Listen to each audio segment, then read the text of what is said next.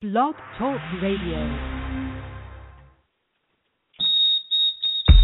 From the Windy City to your city, courtside, the matchup you've been waiting for. A field of dreams for some and a long ride home for others.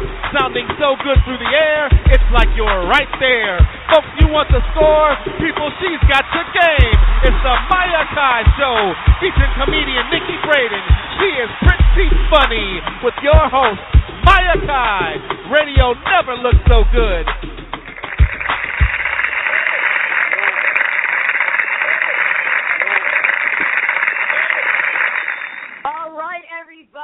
Happy Hump Day. You're tuned in to the Akai Show Unplugged featuring comedian Nikki Brayden. Of course, our commitment as we put our right hands over our hearts, not raising them to the sky, we are committed to helping you kick your morning up to the midday. That is our pledge, to make your listening involvement with the show fantastic, not just great. Not that I'm poking at anything. How you doing today, Nikki? I'm great. Happy Hump Day, everybody. I'm not poking at nothing. I just couldn't resist doing it. A little bit. Right, a little bit. I saw what you did there. A little bit. Just a tad. You know, we're leading in today. The first segment is Super Tuesday Talk. So, you know, I had to, give it a little political edge to it. I mean, it was everything from Illinois primaries to obviously Super Tuesdays with 5 states going to the voters' box, punching their ticket to see who is going to be their party's, candidate running for president. So we have quite a bit to talk about. And with that being said, we will have on, of course, our dynamic friend of the show and freelance reporter for the Chicago Crusader, Jason Creighton Palmer, will join us to talk about, obviously, Chicago. There were some big races that happened here, and I guess we can say, there were some upsets. Hashtag Buy Anita is all over the place. So we'll talk about that first and jump into talking about the presidential side and kind of what does this all mean, because we've got some candidates now dropping out. The race has really slimmed down. The stretch is there. So we'll talk about that. So how the show's going to unfold. Let's just go ahead and talk about that. Always, that's what's trending. Super Tuesday is hot around the country and here, so we'll kick off with that. And then we'll wrap up what's trending with some other headlines out there that people are talking about. And then in this first hour, we'll have the awful truth. And these are some conversations. We talked a bit about this on Monday. Nikki and I did about, I think we need to put some things in perspective about, there's a couple stories going on, and I think there's really a negative or a very one-sided perspective that I think we need to kind of put the conversation out there to see if people, what they really think about it. And then we'll kick off the second hour with the Fringe. There's a couple stories that I'm kind of scratching my head about, and I'll be curious if people are like me and they're moviegoers.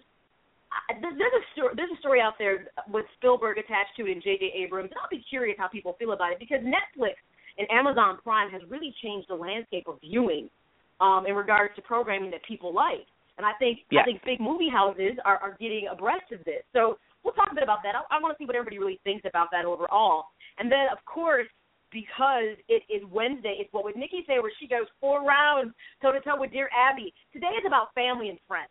So I got family and friends in the docket for that segment, but some good stuff and some realistic, honestly, scenarios that I'm sure people have been in similar situations like this. And, of course, we'll wrap everything up with celebrity talk and the side-eye. Now, with that being said, of course, you're always welcome to join the conversation. You can let your fingers do the dial-in. You can call in. We love when people call in. They're usually really good comments people make. 310-807-5211 is how you chime in. Of course, if, being online is easier for you, and Facebook and Twitter, getting social is how you like to interact with the show, that's okay, too. You can always find me on Facebook and Twitter at The Akai Show. Nikki, how can they connect with you? I am Nikki Brayden on Facebook and Twitter, the Nikki Brayden on Instagram, and the chat room is wide open on your hump day. All right, so before we get into our Super Tuesday talk, let's stay consistent. We are still celebrating the Pisces, winding it down, though, because the sign goes from to March 20th, so only a few more shows left where we get to actually talk Pisces horoscope. So what's in store for Pisces today? Okay, try to use a form of communication that is a little bit out of the ordinary today. Telephone calls, letters, even emails are just old school. You'll get your message across, whatever it is, a more likely effect if you use some creativity, especially if you're trying to get your feelings across to a new potential sweetie. Use beautiful words in a poetic sense to let them know your heart. Whether you literally write a poem or not is up to you. Just make sure they know how you feel. All right, get creative, Pisces. That's our signature quality. You can do it. Get creative in your messaging today.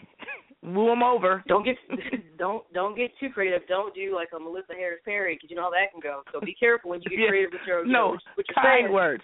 Also, today, if you were born today, you share a birthday with Flavor Flav, Eric Estrada, Jerry Lee Lewis, Victor Garber, and actually my buddy Curtis Granderson's birthday is today. So happy birthday, everybody.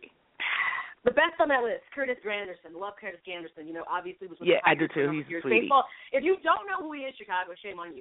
He played at UIC. He's a baseball player. One of the very few African-American baseball players there are in regard to African diaspora.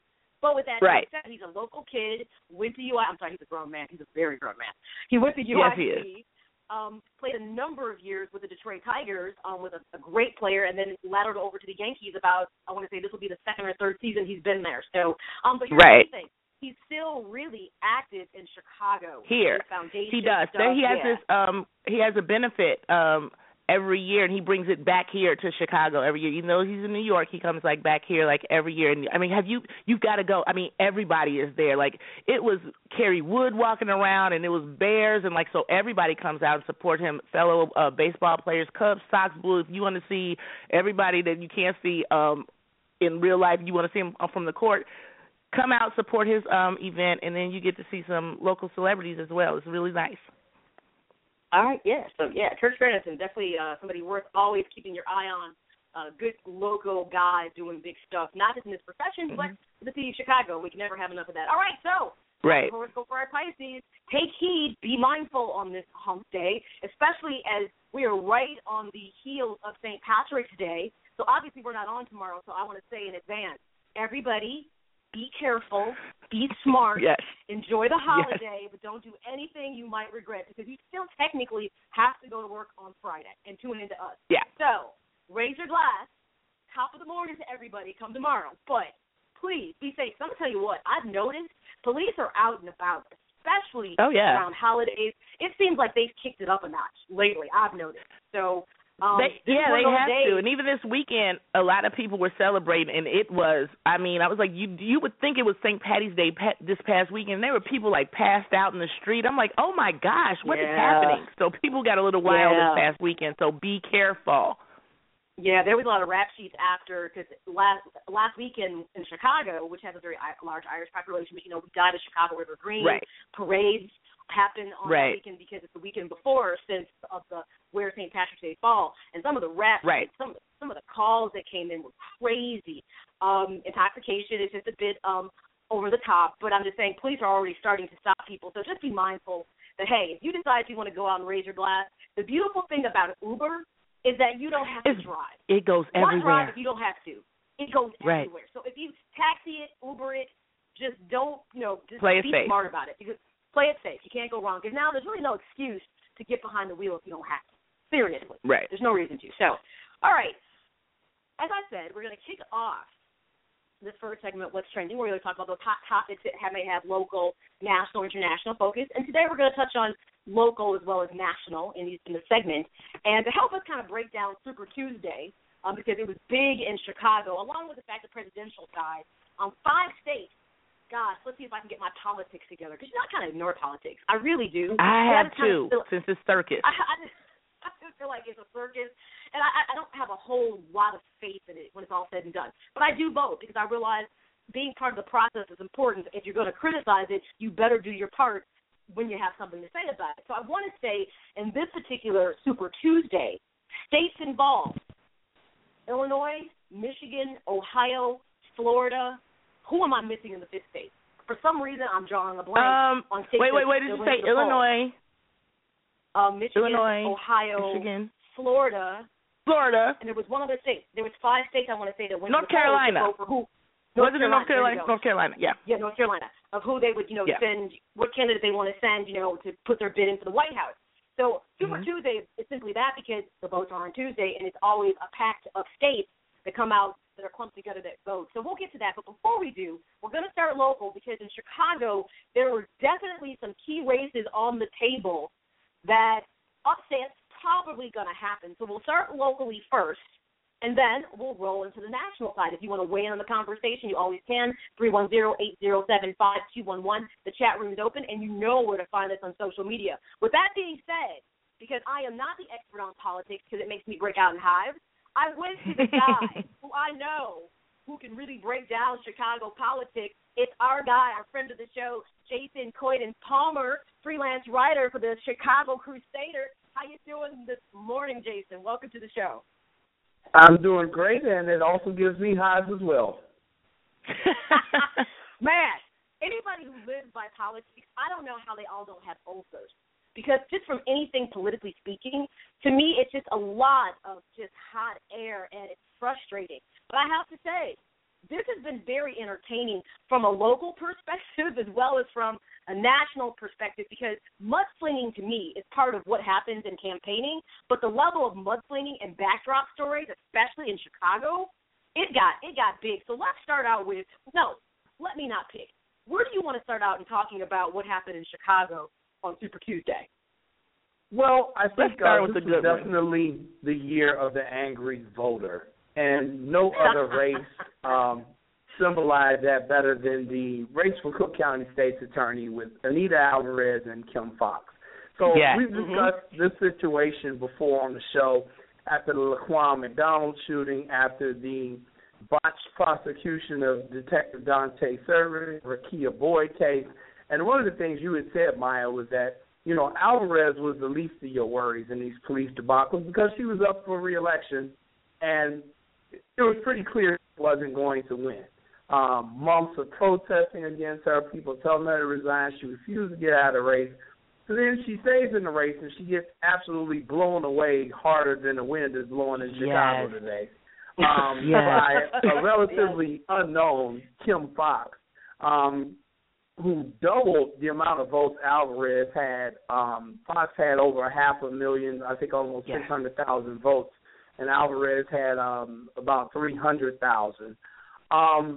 This was a very interesting race in that you had an incumbent who lost many of the endorsements of the powerful Democratic Party here in Illinois, and they all moved over to Foxx, who worked for the current Cook County Board President, Toni Preckwinkle, and had her blessings. Kim Foxx's story is very unique. She grew up in public housing. She's a survivor of sexual violence that was against her as a child. She really came out strong on an issue that hits home with many people throughout the Chicago area, and that's police misconduct. And what I thought was very unique about this was Foxx did not only dominate in majority African-American communities. I mean, she took Alvarez's votes from the suburban counties as well. Places which were supposed to be her stronghold. Kim Foxx went in there and just dismantled this woman, also with the other opponent who was Donna Moore. I think people saw through a lot of Alvarez, and the fact of the matter is people just don't trust that woman anymore. After all the stuff that's gone on with the police shootings and her office not being able to get any type of convictions, it seems, people just had enough with her. Her commercials during her campaign of her jogging through the inner city, even though everybody knows she lives in the suburbs. I mean, that type of stuff. Some of the politicians, some of the stuff they do, she just want to jogging through the hood. And I was like, she has to go jogging through the hood. Jason, here's what I think is interesting. And, of course, we have on Jason Coyden-Palmer, the freelance writer for the Chicago Crusader, to tell you how big this win was for Kim Foxx. She got 58% of the vote. Alvarez only had 29%, and Donna Moore got 13%. So not bad, but here's what's key. Out of the 300 and 668 precincts that are throughout Cook County for voting, at 3,633 people showed up to vote. So 99% of the precincts had people show up to vote for this, and I guess show out too. But what's interesting is when you were on, I want to say a week or two ago, in the polls, it was looking like Alvarez was leading. But what I said was this. data can be misleading because Kim Foxx, for what it is to be a relatively not really known person outside of Chicago, she had a good percentage, like 38%. And I said, do you realize that speaks volumes? I said, because people don't know who she is. But I was like, so don't fret, because Alvarez right now is probably sweating, like, how does this woman who nobody knows, she's creeping up on me, and the margin was really small. So what I'm happy is that voters showed up. Well, when you said that, when that came up, Maya, I was like, but it depends on who you asked, because they didn't ask me. And I'm like, there are a lot of people that live in suburban Cook County who I was like, I'm voting for Kim Foxx, but nobody asked me. So I don't know what that Alvarez, and that was the thing about the polls and the data that was coming out. I was like, that could be very misleading because they didn't poll everybody in Cook County. It was probably just a small percentage in Chicago. So if Alvarez was betting on that, she was very, very upset yesterday because Kim Foxx wasn't even close. Sure, and I can speak to that, Maya and Nikki. And here's the thing about the polling process, and here's why it is. I'm going to take the step and say it's outdated in 2016 for a couple of reasons. One, Hillary Clinton was allegedly leading Bernie Sanders by 40 points like 2 weeks ago. And we see she barely eked out this victory in Illinois. You mentioned about Alvarez. The problem with the polling process is that they call landline home telephone numbers to do the polling. Well, we know in 2016, most people have gotten rid of their landline telephone, especially younger generation. They don't even know what a landline telephone is in a house. So you're not calling people's cell phones, and people probably wouldn't want you to anyway. You're not emailing people and getting polls. This is the way people communicate in 2016. Social media, email, cell phone. Yes.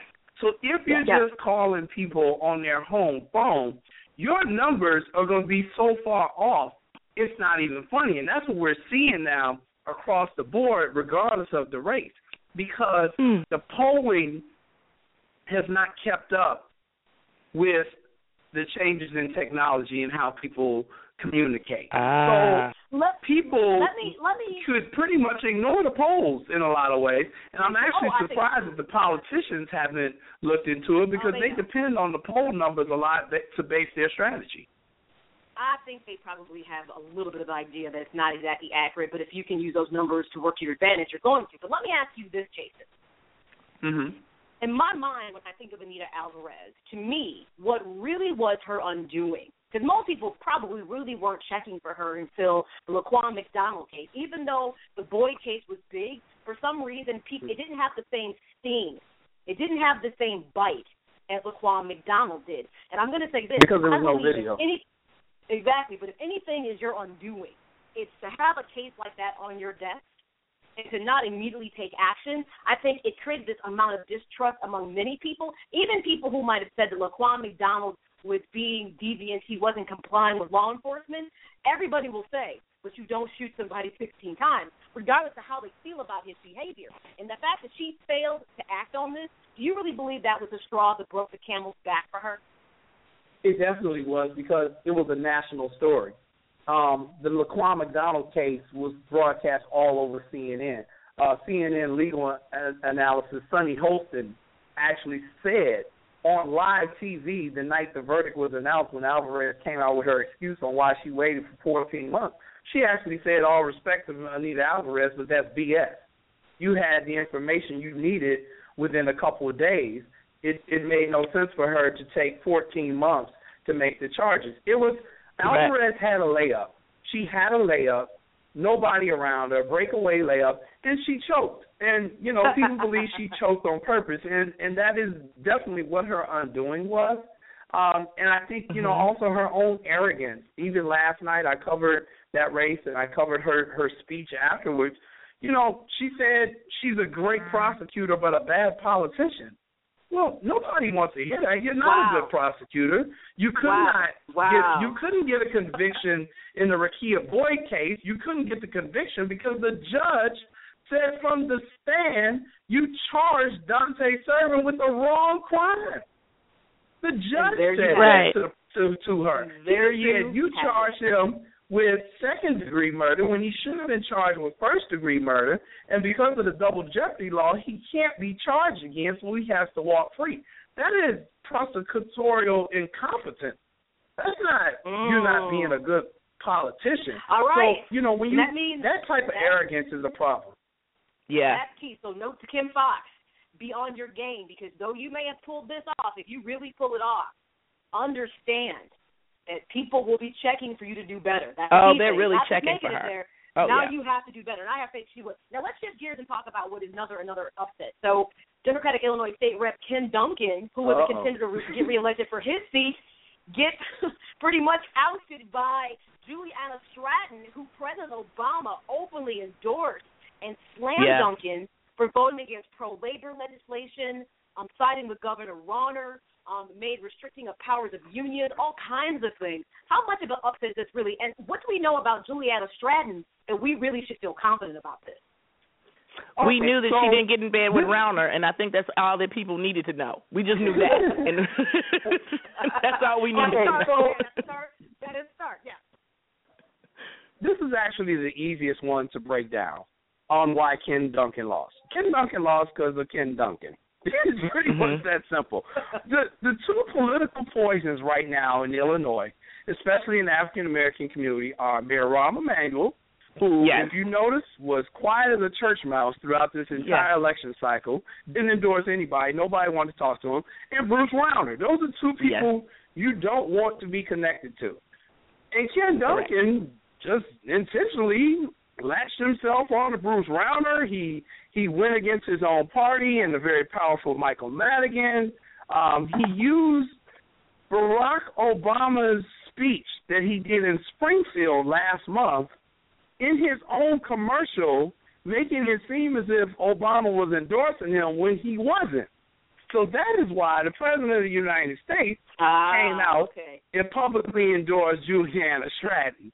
So that's just politically stupid for him to do that. You would think he would have gotten the president's okay before he did that. He didn't. It turned around, blew up in his face. That plus he went against Michael Madigan, and here's where we need to talk about Juliana Stratton. Because everybody knows Michael Madigan hasn't actually been a friend to our community as well. And the fact of the matter is Michael Madigan pretty much controls all of the black state politicians. While they'll never publicly come out and admit it, he's the one that controls a lot of their campaign funding. If you notice, most of the time, whatever he decides to vote on, they back it wholeheartedly. So it's a problem. So while Ken Duncan may have been viewed as a problem in the community, you need to take a real hard look at Juliana Stratton, because you have to see who she owes. Politics is all about who gives that particular politician money, who backs them up. And if Madigan is backing up Stratton, what does that say for the community? Well, you know what it sounds like, Jason? It's the lesser of two evils. Two evils, It's time for people to do their homework. Got thoughts on it? 310-8075-211. You can weigh in. Of course, the chat room's open, and you know how to get social with the show. All right. Speaking of picking the lesser of two evils, let's switch gears and talk about Super Tuesday in regards to the presidential side of this. Well, you know, on both sides, obviously, you got Trump, got then Hillary, and you got Bernie. And interesting enough, for what it's worth, let's start with the easy part, the Democrats. Let's just start with this. Now, what I've seen from the results from this, actually, it was a very narrow win for Hillary. She walked away in Illinois with, I want to say, 50.5% of the votes, and Bernie Sanders had 48.7%. So very close margins. But either way, she wins the state. But here's what people have to understand. She swept. She took all 5 of the states. So even though Bernie Sanders is right behind her, what can he possibly do that can topple her getting the nomination? Well, I think Bernie Sanders has built a lot of momentum in the last few weeks. Unfortunately, if we look at this as a basketball analogy, he didn't come out to play the first half. You know, he's down 25 going into the locker room. And so now, you know, he's got a great locker room speech at halftime. He's coming out, he's hitting threes, he's dunking the ball, he's playing defense. But, you know, you only have so much time. There are only so many states out there. Of course, he still has some big ones out there in California in terms of delegates, in New York City and New Jersey and some of the other ones. But, you know, Illinois was a key state for Sanders. He really needed to pull this one out. I thought he made a Herculean effort. I think he definitely scared the Clinton campaign. I mean, Bill Clinton was here 3 times in the past week himself, campaigning on behalf of his wife. I think, you know, Bernie's momentum came too late. He would have to pull off a miracle at this point in order to get the nomination. But I think he's waited too long to get his message out, which has actually resonated with a lot of people, especially a lot of young people, a lot of first-time voters. A lot of young people, yes. But, you know, he may have been just in too big of a hole right now to climb himself out. But I would not, under any circumstances, not think that there could be a possible Clinton-Sanders ticket to take on whoever gets the Republican nomination. Not a bad deal. Even though I have a little reservation, I always keep to myself because I'm trying to work on it.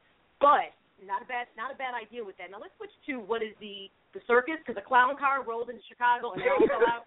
And with that being said, with everybody falling out, the last one coming out with the biggest red nose of everybody was Donald Trump. Pulls off Illinois, which is a Republican state. He gets 38.8 of the votes. Ted Cruz, who is just as nutty as he is, right behind him, gets 30.3. Kasich gets 19.7. And Rubio did so awful he finally decided to defer and pull out the race altogether. He got 8.7. He goes, okay, obviously he's like, my clown skills are not strong enough, so I must go back to clown school. And so he's out. So, okay, Donald Trump, after everything that happens in Illinois, pulled this off. At this point, Jason, don't you think people have accepted that there's a very strong probability that Trump is going to walk away with a GOP nomination? He is. Let's just say it. He is. I mean, he just is. We've been fighting it, but we just got to face facts now. He is just going to run for president for the GOP. That's just what's going to happen. I'm tired of fighting it. Let's just face it. Here's the thing. I don't think that's necessarily set in stone yet, Nikki. And what they're talking about is having something I've never seen before in my lifetime, but there could actually be a split convention by the time they get to Cleveland. I am hearing that, yes. And it's basically because Kasich was able to pull out Ohio. Also, with Rubio's dropping out now finally, it's going to give more votes possibly to Kasich or Cruz so that they can challenge Trump more. I actually think had Cruz and Rubio both dropped out, more people would have even resonated to Kasich just because he wasn't Trump. I think Trump has benefited from a very large field. Let's put this in perspective in regards to numbers. They always say numbers don't lie.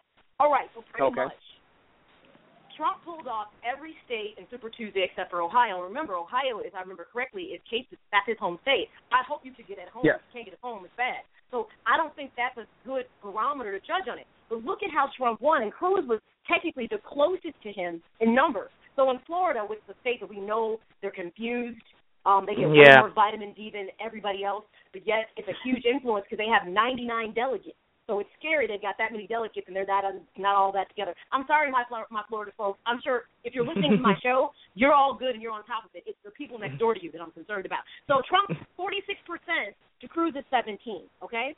Then in Illinois, Trump gets 39 to Cruz is 30. Now, interesting enough, it was Missouri. Missouri, not Michigan, was the other state. 41 to 41. So that was a tie. And then North Carolina, Trump walked away with 42, Cruz is 37. And then even in Ohio, Trump pulled away 36%. To Kasich is 47. So when you look at these numbers, even if Cruz and Rubio were decided to defer, it would have helped, but Donald still would have been quite in the mix. I mean, it's really split convention, yes, but does that solve the problem? I don't know. Well, I think, it's going to make it harder for Trump. And once again, we're hearing this possible split convention. I also think the Republican Party has another trick up their sleeve that they're just not telling everybody. I really do think they're going to come out with an independent candidate. At some point here, it was rumored that it was going to be Michael Bloomberg. He shot that down and said, no, it won't be him. But don't be surprised if they pull a Rudy Giuliani. Somebody who's got some. Jesus. Don't be surprised if they bring out somebody who's got some national name for themselves who they can put out there, because they do not. The established GOP does not want Donald Trump as the nominee. That is quite clear. Let me just say this though: this is not the time to start working in magic. To add more clowns to the circus. This is not the time. No, now they're trying to add musicians to the clown crew. So now it's not time all of a sudden for Houdini to walk out and have a top hat and start pulling rabbits out. They need to show they're more organized in this. See, this is hurting. See, this is why this is good for Clinton and for Sanders, because look at this organization over there that's going on. So whoever they pull out, I'm going to tell you something. I don't know if anybody can come along at this point and topple Donald Trump, because people who are supporting him, they're in for the long haul. I don't think you can do anything. All right, Jason, we got to wrap it up, but it's always great to have you on. I know you're covering all of this stuff. Where can my listeners find you if they like to comment or just figure out what you're doing? You can follow me on Twitter at JayCoyden. That's my Twitter handle, Jay Coyden. You can also follow us at ChicagoCrusader.com. That's our newspaper website. And just one other race of note I need to mention, Dorothy Brown pulled off a historic victory as well in her run for Cook County clerk again. She was the incumbent. The Democratic Party distanced themselves from her, did not support her. They backed Michelle Harris. She blew Michelle Harris out the wall. So you got to give Dorothy Brown a lot of props for running as a Democrat, but basically being an independent and still winning. And Bobby Rush also creaming Alderman Howard Brookins in the 1st District for Congress. All right. Very good. All right, Chicago. All right, nation, you've been put on notice. Make sure you always stay abreast of what's going on. And Jason Coyden Palmer of the Chicago Crusader, he's the guy to follow because he's going to keep it real and let you know what you need to know. All right, so some other interesting topics that are trending out there. You know, Donald Trump, I keep telling you, he won't go away, Nikki. He won't go away. He will not go away quietly at all. But that's fine. He's here to stay, and I've come to accept this. I'm not even going to fret about it anymore. It is That's what it is. I'm not fighting it. Can't fight it. Let me say this, too. If you'd like to see the breakdown of everything from delegates to who voted where, everything from race, gender, age, the New York Times election section has a fantastic breakdown of all the states and who came out to vote, everything from economics. It's a good way to kind of see who voted for who.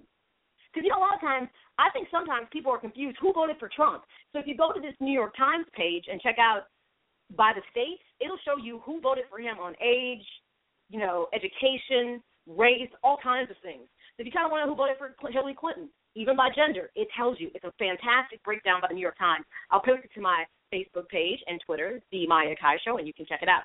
All right.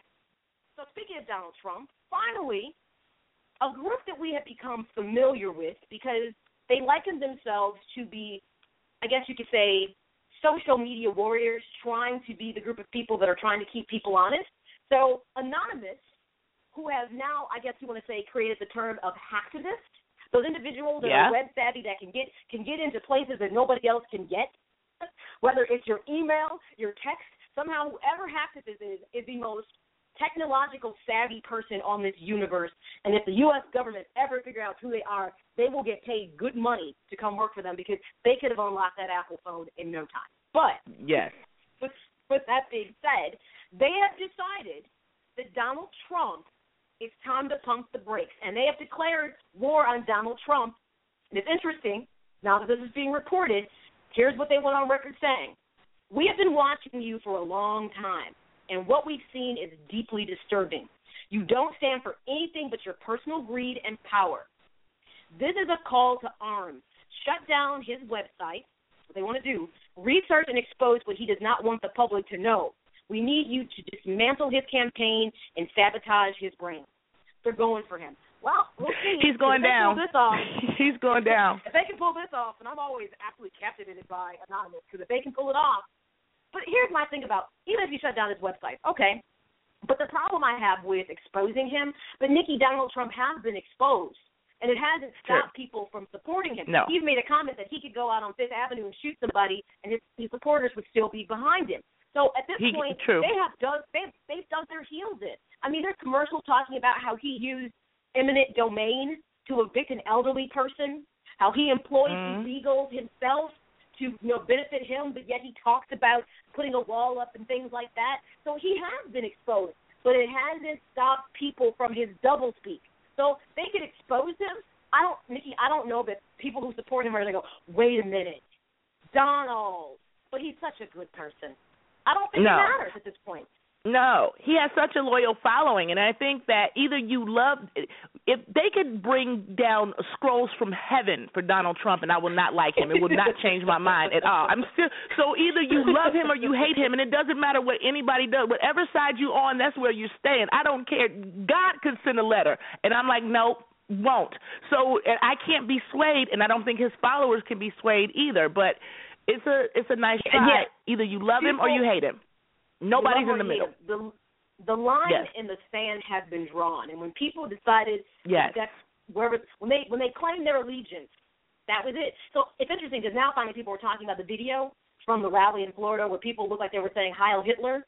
It's finally actually getting national traction, and I was like, whatever. I was like, the fact that you can't tell me when they did it they didn't realize what it looked like unless they're just oblivious to history. Correct. That's possible because he does like the poorly educated. So with that being said, maybe they don't know history because they weren't paying attention. But I like that Anonymous is on board, and I like their cause. And Nikki, I just don't think that it's not going to deter people from voting for him because they've decided that they're comfortable with who he is. It is what it is. It is what it is. Another story, and this is coming out of St. Louis, and this is sad. And I'm talking about this because you brought this to my attention. I probably would have missed it. For everybody who was a big fan of the show To Sweetie Pies, which is on the OWN network, which it's a reality show about the owner of a famous restaurant in St. Louis, called Miss Robbie. That's called Sweetie Pies, which I've heard has amazing food. If I ever make it to St. Louis, it's delicious. I will try. I will definitely make sure I roll through because I've just heard that it's like mouth-watering. It's amazing. Yes. So the show is on OWN, and it's been there for a while, doing well. And it's being reported that Miss Robbie, her 21-year-old grandson, Andre Montgomery, was shot and killed. And it was saying that, he's been on episodes of the show. He was an aspiring rapper, and that what's being reported right now is that he was recording at a home in St. Louis, got a phone call, went outside to answer the call, and was gunned down while he was outside, and someone who was trying to help him was actually shot out as well. So there was an individual that was, I guess, able to capture some tape on this. So we're trying to figure out what's going on. It's just really, it's sad. Yeah, I'm sure the thing about it, I watch Sweetie Pies, I watch it, and I remember when he was on, and what happened was he was from Texas, and he was getting in a lot of trouble, and he was flunking out, and then Miss Robbie sent for him and was like, I don't want him to end up in jail or dead. So she sent for him and to come to St. Louis, and she got him back in school, and he lived with her, and they were trying to get him back on the right track, and he was doing well, but he had some difficulty, like still going to school and trying to, because I guess he was running amok in Texas. And so I guess to come back to, I guess he started rapping and that, because he did graduate. They actually got him to graduate, and they were so proud of him because he was just on the wrong path. So I don't know where this stemmed from, if it was just from some old Texas stuff or if people were jealous of him because because of who he is and his ties or whatever. But whatever, it was really, really sad because he was trying to change and turn his life around and get back on the right track. So that's why when I saw this, I was like, no. I've only seen the show once or twice, so I wasn't familiar. But that's sad for someone who was turning the corner. We don't know the details. I'm sure sooner or later we might find something out. But my condolences and prayers out to Miss Robbie and her family, because especially when you invest that kind of time to try to save a life, cultivate it, and help it grow, or to be extinguished for whatever reason, it's not good enough to gun someone down. It doesn't matter what the issue is between people. That's not how you resolve things. This is not the OK Corral folks anymore, and it's not even that. He didn't even know. So it's really sad. So when you shared that, I'm like, that's unfortunate. So condolences to Ms. Robbie and I'm sure this is something that's difficult. Another story that actually is going to be a great segue into our next segment, which is The Awful Truth, is, and this is amazing to me. So Malia and Sasha Obama, who we know are the daughters of President Barack Obama and First Lady Michelle Obama, actually attended their first state dinner on last Thursday. And can I just tell you this? I initially saw the pictures of Michelle's dress, which I was like, that Michelle. I'm gonna tell you something. From day one in the White House, Michelle Obama has killed it. She has dressed to the nines, not just in the sense of, fashion forward, but just sophisticated, feminine, powerful. She's covered all of those descriptors. I'm serious. And the girls, what I liked about Sasha and Malia is they always came across as young ladies, which I would expect nothing less of them. Oh, absolutely. So they never really took them to these big state events until finally now, because they're old enough. Because I think Sasha's 14 and Malia is 17. Okay. Yeah, she's graduating. Yeah. Yeah. First, they were breathtaking. Let me just say that. I'm like, these dresses, especially Sasha's dress, I was like, that dress is amazing. People actually got irritated and went to social media, and different media outlets made the comment about allegedly these dresses that they wore roughly would have cost $20,000 a piece. Oh, and who puts their kids in $20,000, dresses and so on and so forth. And mind you, the picture they're showing of them is they're talking to Ryan Reynolds, who is Deadpool, among other characters that actually played. He looks like he's really engaged. I think he's going, damn, she's fine. That's what I think. But I'm married to Blake Lively, who's been pretty well. But because he looks awfully engaged in the 14. Let me stop. Anyway, but opposed to people saying, how mature they were and respectable, people took to social media actually criticizing that they had these expensive dresses on. Can I say one thing first and foremost? The chances that they paid for those dresses are probably slim to none. Celebrities don't pay for red carpet dresses. But they don't. I'm sorry. Did you think that they were going to show up in dresses from David's bridal at a state dinner? Right. People get with the program. This is government, high-ranking officials. Why would they come in anything less? The criticism was just unnecessary, and it was wrong. And I was like, that makes no sense to me whatsoever. You know what? Here's the thing, and this is just, and when people do that, had they had on hoochie dresses, then that would have been a problem. Like, these ladies are age appropriate. They always look very, very nice. They represent their family well and everything, and it's always a problem. It's like you have to find a problem. They're $20,000 a piece. Guess what? Their parents are the president and first lady of the United States of America. You have to go to David's bridal. I can wear a $20,000 dress. Shut up and don't worry about it. Exactly. That is the point that matters to me. People have this disillusion about wealth. Not that I think the Obamas are like these opulent people, but wealthy people, $20,000 to them, seriously, a wealthy person, $20,000 to them might look like $1,000 to an average Joe. You know what I'm saying? Like, sure, it's a character. Sure. So how they dress and what they can afford, you're not in the same arenas. So why are you criticizing somebody because they can do better because they have more? But more importantly, given their position, I don't think that these dresses were over the top. They were feminine. No. They were age appropriate. They fit the event they were at. This is expected. And if anybody else's kids had been dressed like this at this kind of event, nobody would have said anything. How about you just say correct, they look amazing? More importantly, they look like two young girls, which, given what we see today, is something that's missing a lot within our current popular culture overall when you look at the Kardashians and everybody else who's trying to absolutely just sluttify young girls. So this works great into our next segment, The Awful Truth. We're going to take a break so we can woosah a bit because we're going to dig deep in this next segment. Let me say this. And this is kind of a racial conversation, but I want everybody to feel free to weigh in on this. There's some criticism going on with two different situations. The first is Sierra gets engaged to Russell Wilson, and the negative feedback that came from it just absolutely mortified me. And I want to say why it bothers me, because I want people to stop and think about what they're criticizing. And the other conversation, and we talked about this too, Nikki and I did, is that Mariah Carey is set to marry the very wealthy James Packard, and she is getting into true form, working out, looking great, and her brother comes after her and says, hey, we got a sister here who's dying, and he's saying that Mariah is not being supportive to the sister. Let's talk a bit about that as well. But before we do, so chew on that, because there's an awful truth to it. We'll come back, and we'll go ahead and put everything on the table. Everybody get tuned in to the Mariah Carey Show, Unplugged, featuring comedian Brayden.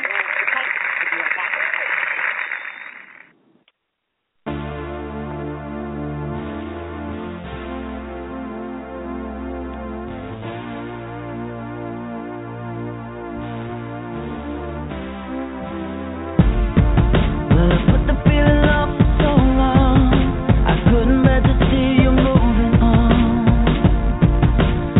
nobody else can have you. You told me what I gave was not enough, and the dumbing down of love has made you numb. You say that you don't feel anything at all. Well, now you're gonna feel it in your heart, like a bullet in your chest. So I thought it'd be best to lay us to rest. And now it's smoking good.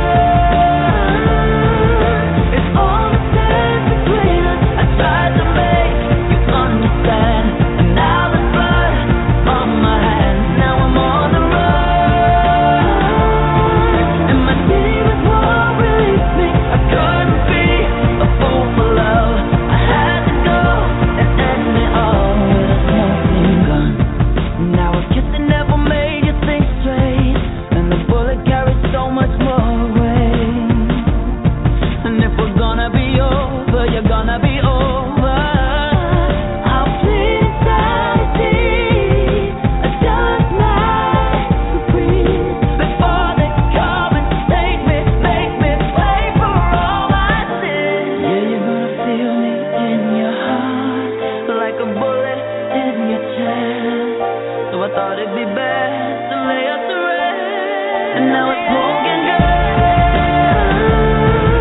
It's all the time between us. I tried to make you understand, and now there's blood on my hands. Now I'm on the run, and my demons won't release me. I couldn't be a fool for love. I had to go and end it all with a smoking gun.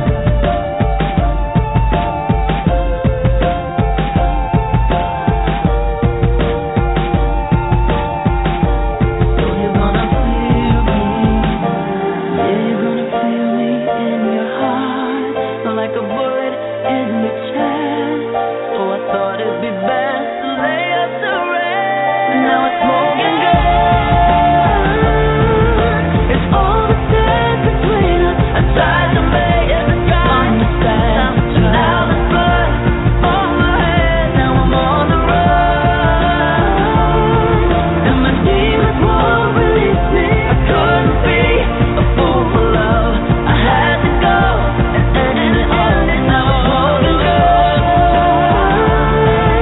It's all the time between us. I tried to make you understand, and now there's blood on my hands. Now I'm on the run, and my demons won't release me. I couldn't be a fool for love. I had to go and end it all with a smoking gun.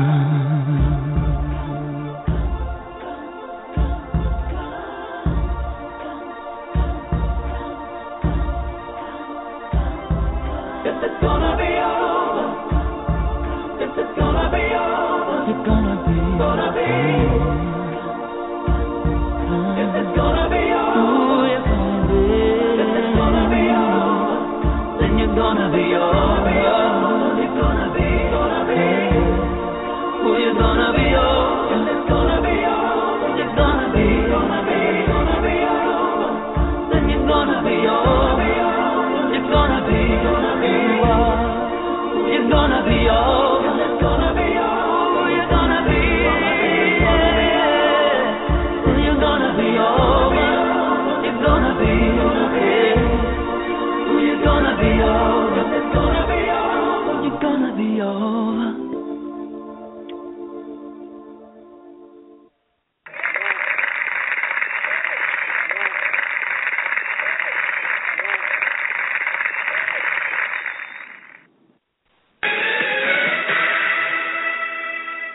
Sierra and Russell Wilson are engaged.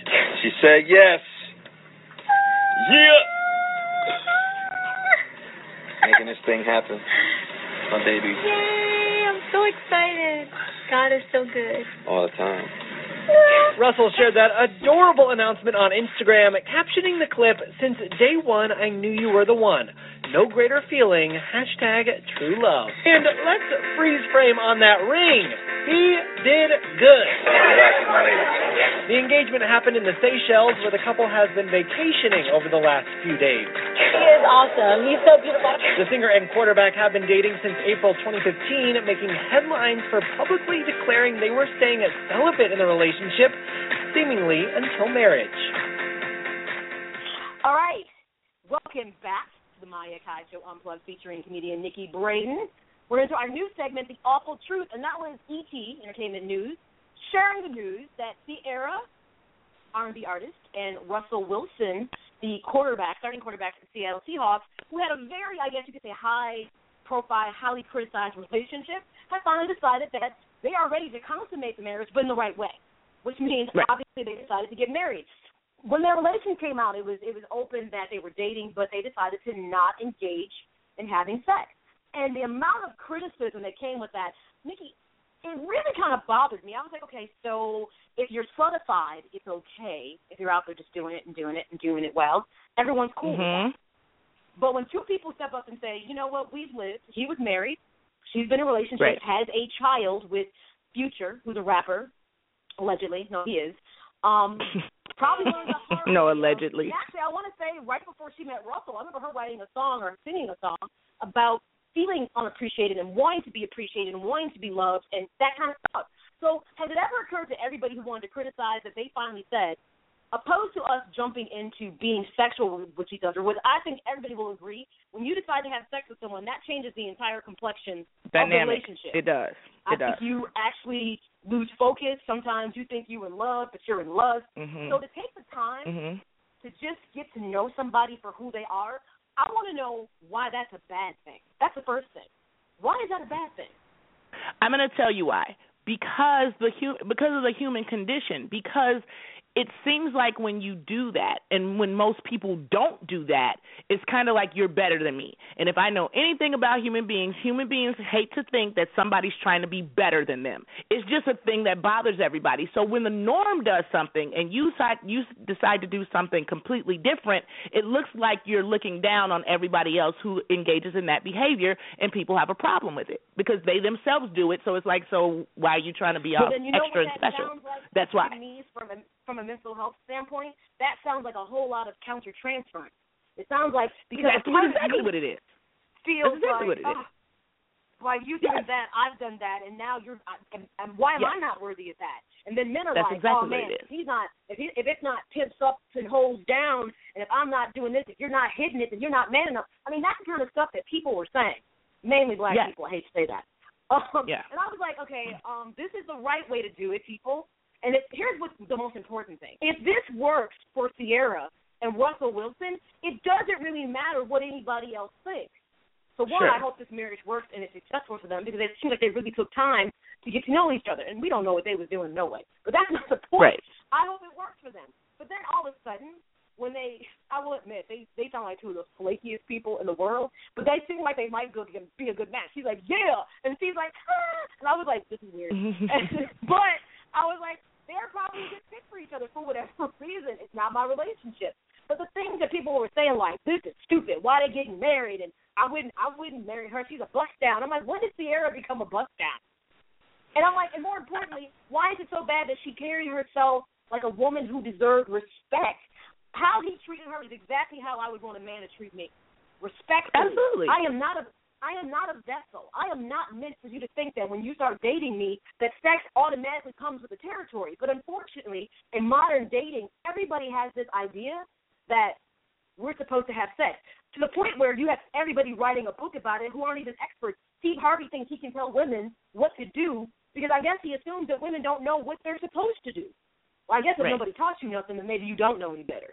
But I'm like, well, how he treated her, if men would take notice, that's how you're supposed to. That's how men at least used to treat women. I mean, now it's kind of like if you don't want to give it up, they move on to the next person who they feel like will give it up. And that's just, I hated the criticism that came with it. I really did. I didn't like it at all. I didn't like it at all. I'm like, how Sierra's a bust down, but Kim Kardashian isn't? I'm like, nobody. I was like, where's the, really? I'm like, do you understand? Like, how, it's just the way that we think now, and just our overall view of the world is like you can't, with the same thing with Sasha and Malia. Everybody's criticizing you. Why are you criticizing these people who try to do something the correct way? It seems like we have a problem with that. We fight that. Instead of applauding that, we don't. We applaud the negativity. We applaud the Kardashians. Yes. We applaud those girls with, you can see their nipples through their dress, and nobody says they're hot. They have all these followers, and then you have two young ladies that go somewhere looking age appropriate, like young ladies, and then here comes the criticism. It's just so backward. We are now a species of just disgust me, because anytime someone tries to do good, it's like people instantly want to make it, oh, you think you're special. No, I don't, but I am trying to do the right thing. And if that bothers you, then please step aside. Don't worry about what I'm doing. It's like people are more happy to embrace someone like Kim Kardashian or someone like Kylie Jenner. People who are, to me, embodied everything that I think is a poor example of what a woman is. And don't talk to me about feminism and like it's about taking control of your life and owning your sexuality. It's slutty to me. But I'm old school. It's slutty. Why does Kim Kardashian have to be in a mirror butt naked and then putting bars across her private parts? You're somebody's mother. What is it mean for that kind of photograph, especially at your age on social media? And it's like, once again, Kim Kardashian breaks the internet. Because she's a slut. I'm sorry. She has no respect for herself. She has no respect for the fact that she has a daughter. I feel bad for North. I'm like, what is the example of excellence? She has a daughter and a son. How do you think your son is going to feel? He's eventually going to go, and kids are going to be like, oh, look at your mama in the mirror. Like, that's crazy. Can you imagine that? Like, when you grow up and everybody has naked pictures of your mom? Problem, though. Kanye West is his father, who's going to fill his head with people are hating on your mama because she's beautiful, she's sexy, and they mama don't look like that. He's going to they're all going to be twisted up. Because Donda is gone, there's no balance to that anymore. And it's just really disgusting to me that two people do something that's right, that works for them, and everybody's got something hard to say about it. Here's the thing. Nobody, Sierra and Russell Wilson never said to anybody, you should do this. They said, we're doing this because it's good for us. That's all they said. Right. So if you don't like it, then you don't have to adhere to that. Right. Question I just posted on Facebook as well as here on Blog Talk, to shift gears on this, about the awful truth. If you happen to be the person in your family that's doing well, has more money than everybody else in your family, it's usually the trend that everybody in your family comes to you for help, usually financial assistance. Hey, can you help me out, cuz I got to leave, so on and so forth. Can you help a brother out? Come on, cuz. And eventually it wears on people because they're like, you know what, I'm not an ATM for you. It's one thing you help somebody one time, but when it turns into you're the hit parade in your family, but for all the wrong reasons, are you obligated to keep supporting people? Well, there's a story out right now that's saying Mariah Carey is heartless and evil. Her brother is blasting her for not paying their dying sister's medical bills. Talk about family drama. And Morgan Carey, the brother, he is the older brother. He feels because at this point, Mariah, who's very successful and very wealthy, who, by the way, her sister, in her healthier days, they almost could have been twins. It was eerie how much these two women looked like. It was really, really super eerie. At one point in time, Mariah was actually very integral in helping out her sister, who is unfortunately a drug addict, prostitution, who went an entirely different way than Mariah did. And it's not that she always hasn't been there. But my question is she obligated to have to be there all the time? Does she have to do this until it's over? No. Look, no. And I'm going to say, I tell people this all the time. You can't tell somebody else what to do with their money. We don't know if she's being supportive. This is what I know. When people are wealthy, other people have a higher expectation of what you should do than what you are willing to do. So we don't know that she's being supportive. We just don't know if she's not being supportive like they want her to be supportive, and people will do that. If I give you a $50 gift card for your birthday, you'll be like, thank you, that was nice. If Mariah Carey gives you one, you'll be like, $50, that's all? Because you have a different expectation for her to do something because she has so much money. And a lot of times that comes with the territory. She's probably like, I'll do this, but I'm not willing to do that. And their bottom line is like, but you have all that money, why not? And because I don't want to. And that's the thing. She doesn't have to do that. No one has, it's her money, and she can do whatever she wants to with it, and I don't know why people don't get that. I really don't know why people don't understand that. She doesn't have to do anything. And I know it probably seems so heartless to people, like, well, she's dying, and she has been there for her. But, I mean, why is it that she has to be first of all, you hit on some key points. We don't fully know Mariah Carey's financial situation. She does have 2 children. She's probably going to end up having to pay alimony to Nick Cannon. Who knows? I don't know. But we don't know her full financial situation, and she probably can't afford to pay the bills. But my question is, her brother Morgan is out there talking about it. Morgan, will you pay him if you feel that way about it? Right. I don't feel. And here's the thing. We don't know the dynamic that's going on in the Carey family. Something might have happened that made her pump the brakes and say, okay, I'm done now. We don't know what fully happened. And if I was her, I wouldn't even bother to speak on it. Obviously, she's made a decision. She's made a decision, and she has to live with it. But what I'm not going to demonize her is because she doesn't want to be there to pay every bill for everybody all the time. I don't think that's fair to people. I don't think so either. And like I said, we don't know if she might contribute $1,000 a month and say, this is all I'm going to give, $1,000, but it's Mariah Carey. You're worth $50 million. That's not enough. And so that's what I'm saying. We don't know if she's being supportive or not. She probably just said, this is what I'm giving. And a lot of times when you have so much money, people like to tell you what they want you to give. And that's not right. That is not right at all. And I agree with you on that. I think that often with people are so quick to tell wealthy people what to do with their money. Well, what do you do with their money? Yes. And I think we need to stop that because you shouldn't buy a $20,000 dress. What kind of message is that? The message that I'm going to send. And if you don't like it, the message that I have $20,000 to buy a dress. That's what the message is. That's the message. We spend so much time in other people's backyards. Most people's backyards need a grass cut, need the hedges to be trimmed, need to edge the yard. Get out of other people's backyard and worry about your own. You know what? How people spend their money, they made it. She worked hard to make her money. However, she decided to spend it.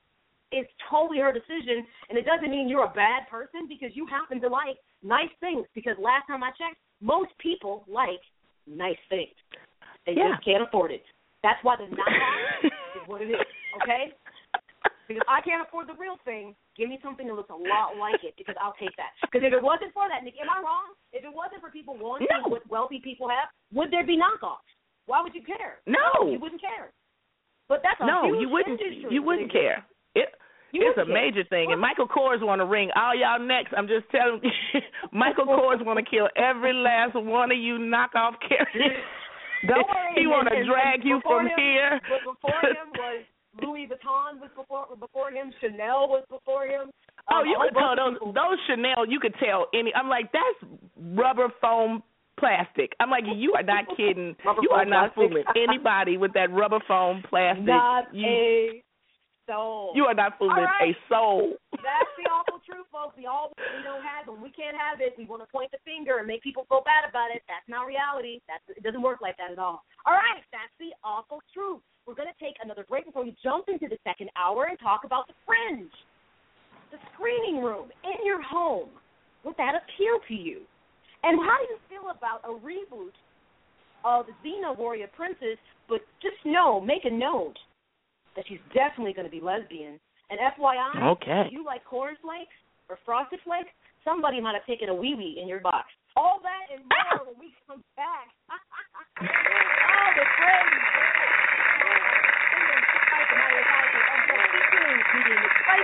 We'll be right back.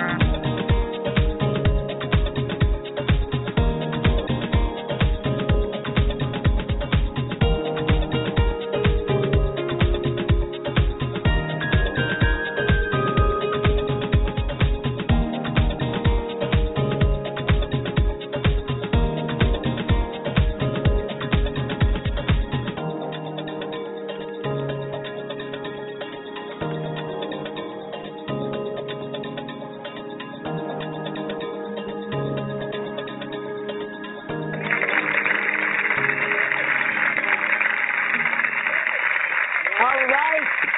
Welcome back. We're into the second hour of the show. Remember, we're on with you every Monday, Wednesday, and Friday from noon to 2 p.m.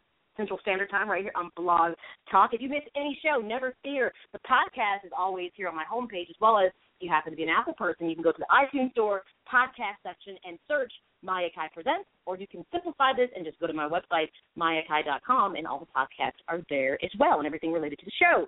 All right, so we're going to jump into the fringe, and you're welcome to weigh in your thoughts on some of these stories. 310-807-5211. If you want to get social with the show, you can connect with me via Facebook and Twitter at The Maya Akai Show. Nikki, how can they connect with you? I am Nikki Brayden on Facebook and Twitter, and The Nikki Brayden on Instagram.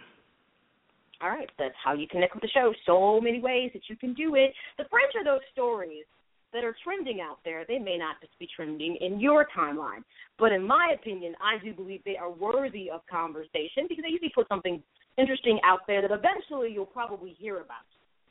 And the one story for me, this was interesting because I happen to be a movie person. Now, I will say this. I don't make it to the movie theater as much as I would like to, just for schedule reasons and things like that. But when it's like the big movies, something like, when Star Wars came out or like when Jurassic Park came out, I'm like, oh, no. I'm going to the movies because some movies are worthy of being seen on a big screen. So I make time to go see things. Other things I may catch on cable or when it's, something I could watch when it's on finally, demand. On demand or something like that. So I kind of use both ways. Well, interesting enough, there is currently this new project in the works that is getting quite a bit of momentum from major directors like Spielberg, Abrams, Howard, Scorsese, are all saying they like this idea of a new project called Screening Room that would allow you to stream movies in your home on the day they're released, as long as you're willing to fork over. Listen to this: $50 per movie.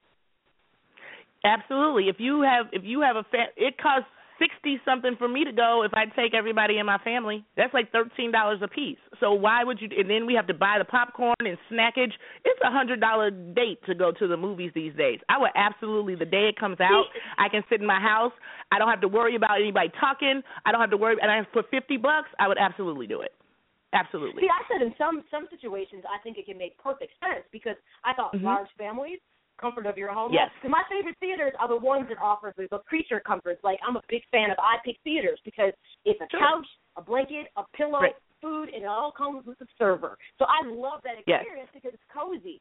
Seriously. So staying at home for maybe a movie, depending upon what the movie is, absolutely. But there are other things for me I want to see in a big screen format, and I have like a 72-inch screen. But there's some movies like, for instance, Star Wars and The Revenant that are shot formatically. You really need to see them on a big screen. So I don't think it would be obsolete for everybody because they'd want to see it. But if this can pick up, this can end up being a big blow to a lot of movie theaters, your Lowe's, your Cinemarks, and things like that, because this does become cost-effective for a lot of people. And sometimes, Nikki, just two people going to the movie theater can be $50. If you do a premium theater, it costs that much. So, and not only that, but a lot of people don't even go to the movies because they have small children. And so, you understand what I mean? So that would totally eliminate that. You don't have to worry about taking a baby with you. Some people just don't even get to go for like years and years until their children kind of grow up and they can come as well. So I would love this. I'm telling you what's going to happen. Movie theaters are going to be obsolete just like video stores and just like buying CDs, like what Napster and iTunes and Spotify did to the CD is going to kill it. Eventually, that's the way in which we're moving technology-wise. You know what I mean? Here's the thing. I think there'll be fewer theaters. Like I said, from a formatic standpoint, you can't change big format films. So I think there'll be fewer of them, probably not as many. And it doesn't seem like right now, as this is in a concept stage, what Screening Room did is it looked at, to me, the success that Netflix and Amazon Prime was having, where people were subscribing and loving that I can watch an entire season of my show right then and there. And the content a lot of those outlets are giving, people are raving about, like Orange is the New Black was a Netflix deal, So they've got different things like The Flash. So people really are liking the fact that, Netflix and Amazon Prime have changed a lot of things. They looked at, okay, people are open to this subscription service idea. That's where I think it came from. And so how this would work is you'd pay roughly about $150 up front for a special set-top box. obviously a box set for the streaming of this, because obviously they got to make sure they can find ways that people can't hack this or whatever. So it's a special box that's separate from anything you would have with cable, probably like Apple TV, stuff like that. So you have a special box that you have to purchase. That they're saying it roughly would be like $150. This is probably in demo form, because I've seen the movies, see it before it goes to the theater. I've seen this with films that aren't blockbusters, but I've seen this being tested out in different markets. Now they say within 48 hours of when the movie is supposed to be released in the theaters, you pay your $50 to watch it. So it's kind of like pay-per-view meets, the movie theater. It's ultimately what this really is. It's at-home pay-per-view for movies, but for new releases, which I think within itself, I think it's a great idea, and I think that it'll probably take, because for people who have kids, this becomes a better way to watch movies that are current without breaking the bank to do it. So I actually believe that it's going to take off, and I do think it will affect movie theaters. Yes. I think they're going to see a dip. I mean, the box office will still gross, but I believe that movie houses are going to be like, this is great for us. Movie theaters are not going to like this. I'm waiting to see if any kind of legislation is going to try to block this. I don't know what it could be, because it seems like it's perfectly legal. I mean, you have the right to decide how you're going to release films. I don't know how they could fight it, but it'll be interesting. Either that or the cost of going to the movies will drop dramatically. One of the two. They're going to have to, that's the only way, because I'm like, as long as it's $13 a ticket and I have 4 people, that's my $50 right now, and I have not even bought snacks. So you're going to have to really do something to make me come out, because this is a great deal for me. Where I'm sitting, this is an awesome deal. Sign me up. I also think about this, too, and you hit the nail on the head, especially for adults. Let's just say I'm going to pick a random movie that's already been out, but it was a buzz. So remember, like, when Sex and the City came out and everybody wanted to see it? That was a movie that probably a bunch of people would have got together at somebody's home, whoever had the biggest TV, would have had cocktails and food, and you would have enjoyed it, and it would have been more of a social experience, because you would have been watching it, but guess what? Now you can giggle and you can talk. And you can say things, and you can respond. Now, they haven't said if you could pause the movie and go back and all that kind of stuff. They haven't mentioned all that. But it does actually allow the movie to become more of a social kind of experience, that when you're in the theater, you're going to have to be reserved and you're not supposed to talk. Correct. Now your cell phone doesn't have to be off and all kinds of stuff like that. Because you're now in a space, a private space. I think it's actually going to take off, because I see more positives than I do negatives to this. So coming to your TV screening room, they're probably testing it right now. I might even consider doing it, because I'll tell you why. Oh, I'm For me, in. I miss a lot of movies because I can't make it to the theater. So I would actually, even though $50 it was just me, seems like it's a lot, I'd be like, hey, you guys, come over and watch this movie with me. But $10. Seriously. $10, yeah. Come on, $5 a piece, come on. No, but for some movies, I would honestly, but at the same time, here's what's weird. Just buying the DVD is cheaper, but I'll tell you what, at the same time, I got to wait for it to get to DVD, and that's why it's different. Now, I wonder, too, if they'll end up having, like, after the movie's been out for X amount of weeks, you can still watch it from a discounted rate. That'll be huge, too. So the first day, for maybe the first, month or two, it's $50, and after that, it drops down to $25. Then that makes it even more interesting. People will be like, oh, I'll just wait. I'll just wait. So you know what? But here's the thing. Things are coming. Remember when it was Blockbuster, it would take movies like 6 months to a year to make it to Blockbuster. Now it is really on demand. Like Creed, you can watch Creed now. Like all those movies that were Oscar nominated, and you can watch all of those now. And it didn't take that long. So in like 3 to 4, 6 months roughly, you can watch it at home on demand. So it shouldn't even take that long to drop it to a reduced rate, because it's already a reduced rate on demand. It's just a way to make more money. And I'm going to tell you something. I can see them tying this into the Oscar buzz. Hey, if you miss these nominated movies, guess what? We're having an Oscar marathon. You can watch all these movies or X amount of price. It's only going to be $10 a pop. It's just another way to generate money. You'll be like, oh, I didn't see this. Let me see what this buzz is about. I can see so many ways. Because here's it's rare. Even though people do like when things get re-released to the movie theater, like they recently did things like Pretty in Pink and Ferris Bueller's Day Off, a lot of John Hughes films, and people actually went to see it because it was nostalgic. But, if you do this at home, you'd be like, oh, hey, I'm going to have a party. Bueller, Day Off, anything. Come over, guys. Let's have an 80s party or whatever. I could see this having a lot of potential to it. Whoever's idea this was, and whoever got them to buy into this, because when you get Spielberg, Scorsese, Howard, Peter Jackson, J.J. Abrams, when you get these people to say yes to this because this is their product, Okay, pretty much it don't happen. When Spielberg says it's a done deal.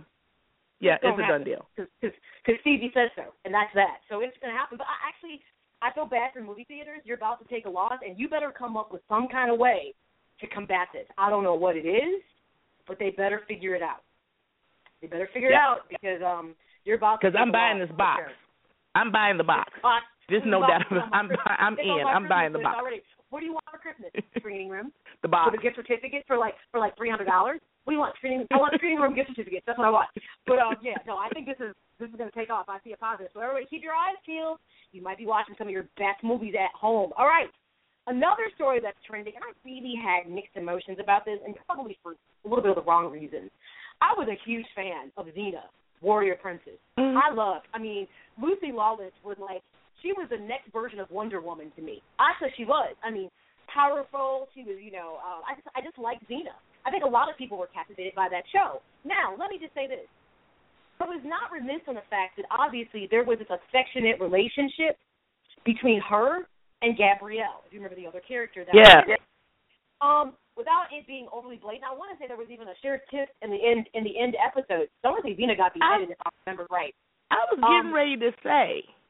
I don't know what the big deal was. I thought she was a lesbian the whole entire time. I'm like, she wasn't? I didn't know. This is not a big deal to me. And that was the thing. So the part of what I guess kind of annoys me about this is, so now there's a reboot being slated. And I think it's interesting because I think you're going to have to work hard to cast this right because people are going to be particular about it. So the executive producer on this, Javier Grillo, said, we're rebooting this. They're working on casting, but one thing you should know, the relationship which he felt alluded that they were companions will be obvious. Well, Nikki, I was saying I felt that it was obvious without them saying it. So part of what audience turned me off about this already, and people can probably say I'm homophobic, I don't care, is why is it that something has to be, like, in your face? I didn't want Xena because of her sexuality. I liked how she was powerful as a woman and could kick ass. That's what I liked about the show. And her side relationship with Gabrielle, it didn't bother me, nor did it make me uncomfortable. So my thing is, are you about to tell me you're about to put, like, unnecessary sex scenes into something just for probably more edge? It was obvious. I was like, she's a lesbian. I wasn't a fan of it. I didn't watch it like that. I would flip past it. I was like, first of all, there's too many chicks on this. I don't like a whole bunch of women on a whole bunch of stuff like this. So I was like, I don't like it. But I thought they were lesbians. Whether you say it, if you got lesbian tendencies, I'm like, you're a lesbian. Your tendencies make you a lesbian to me. So whether you say it or not, I don't care. See, and this is where people get lost. This is where people get lost in translation with this. Like, so now what you're about to tell me is you want to beat me over the head with something. And I'm like, and I already knew it was there in the first place. I sure did. Need to understand this. Homosexuality is here to stay. It isn't going anywhere. It's come out of the closet. We see it in more programming. I see it on TV and movies all the time. And the thing about it is, it doesn't make me uncomfortable. I'm like, okay, unless people go like all out. I'll admit every now and then I might cringe when I see two men. I'm like, ooh, goodness. But, other than that, I'm like, okay. But I don't get up in arms and upset about it because I just realize it's something that's becoming more common. But I'm like, when you try to beat people over the head with it, I think that's when people get annoyed. Like, so now you're going to blatantly just throw it in my face and push it more. I know that it's there. So what is the point of it? So I don't know. It might end up being a failure and end up on the logo channel, not because it's not a good show, because people, I think, feel like you're force-feeding me again. I get it. It was there in the first place. And nobody cared. See, that's the thing. Nobody cared the first time, but they knew they were lesbians. So what? You rebooted. I don't know. But then I'm just saying. But now that you know, now you care. I mean, I don't know. Now it's solidified. We're telling you. Don't guess. Don't wonder. Just it's interesting. Now, what difference does it make? But here's what's interesting.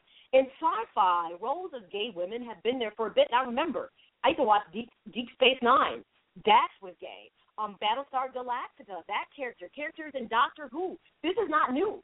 That's what I'm saying. I'm like, this is not new. And Orphan Black. I mean, it's not new. And I'm seeing it all the time. So I'm like, you're not doing anything groundbreaking. But what you might do is take a character that people like and make people go, whatever. Because now I feel like you're trying to make it edgy, and that's not what this is about. It's just interesting. I don't know. I just don't. It's not appealing to me for the right reasons. Because first of all, if you reboot this, it better be good. Because Lucy Lawless was she was the stuff. Seriously, she was. So, I don't know. For my Xena people who liked it, I'll be curious how you feel. Weigh in, let us know. Post, responsive comment. A final story. See, I'm going to become a recluse. I'm going to stop leaving my house. I'm only going to eat stuff that grows in my backyard because I've just had it. I remember the story popped up on the radar like last week about allegedly there was an employee who was working a factory line at a Kellogg factory. Kellogg's makes cereal primarily, the ones that you love. Yes. And this video showed an employee on the line allegedly urinating into product. So, people are disgusting. Of course, I would get beyond disgusting. Humans, I swear to God, if I didn't belong to the species, I would absolutely defect if I could get away with it. But, of course, eventually the Food and Drug Administration gets a hold of this, as well as Kellogg. So now they're investigating this because I guess where the video came from, there's cameras and different things throughout the warehouse. Now they're launching a criminal investigation to see if this was true, or if this is not true, if they, grabbed, I guess the Kellogg logo. It's been determined, though, that this video surfaced or was recorded in Memphis, Tennessee, in a factory in 2014. So we've already consumed the Frosted Flakes at this point, which is messed up. But I'm sorry, it wasn't the cereal.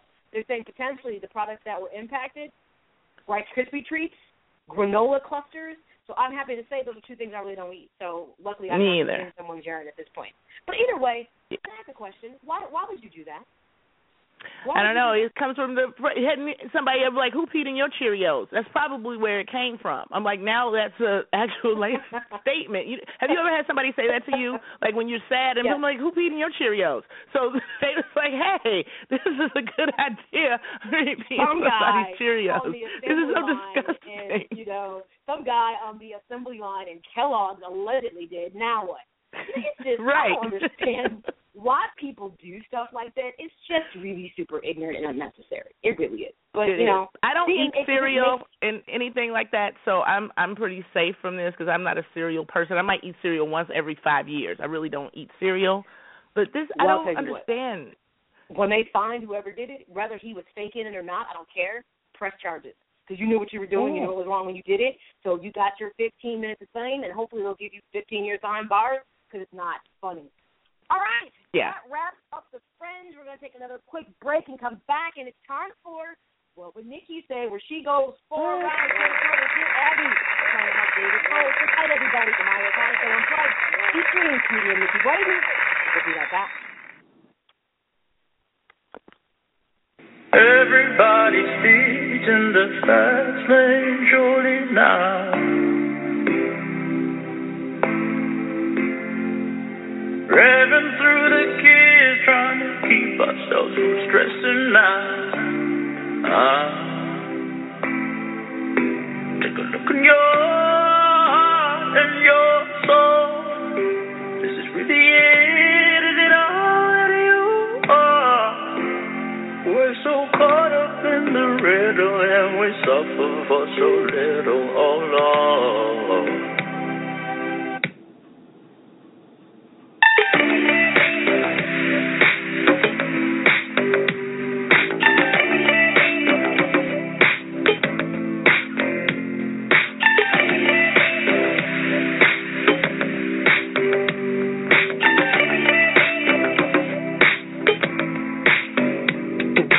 Holding back the tears on the last train home.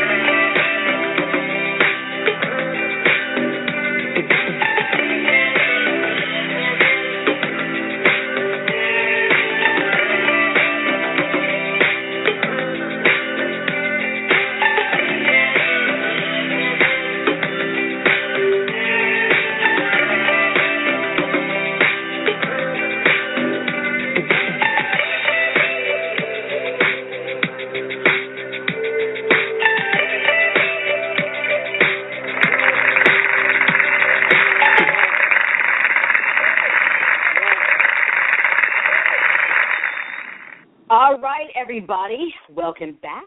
You're tuned in to the Akai Show Unplugged, featuring comedian Nikki, Brayden. And it's Wednesday, so you know what that means. It is time for What Would Nikki Say, where she goes 4 rounds toe-to-toe with Dear Abby, trying to give wayward souls for seeking advice, the real deal. So remember the rules to this is, 1, Nikki never knows what the scenario is, nor does she know what Dear Abby would say. So she goes into this blindly, to say the least. And the goal is to see who can give the best advice. So far, Dear Abby has not walked away with a win. You are officially undefeated as it stands. So we'll see what happens today if Dear Abby somehow can find a way to come up with good advice. So the scenarios today are really family and friend focused. So we'll see what you have to say. Without further ado, everybody, let's go ahead and get this going. Let's get ready to rumble!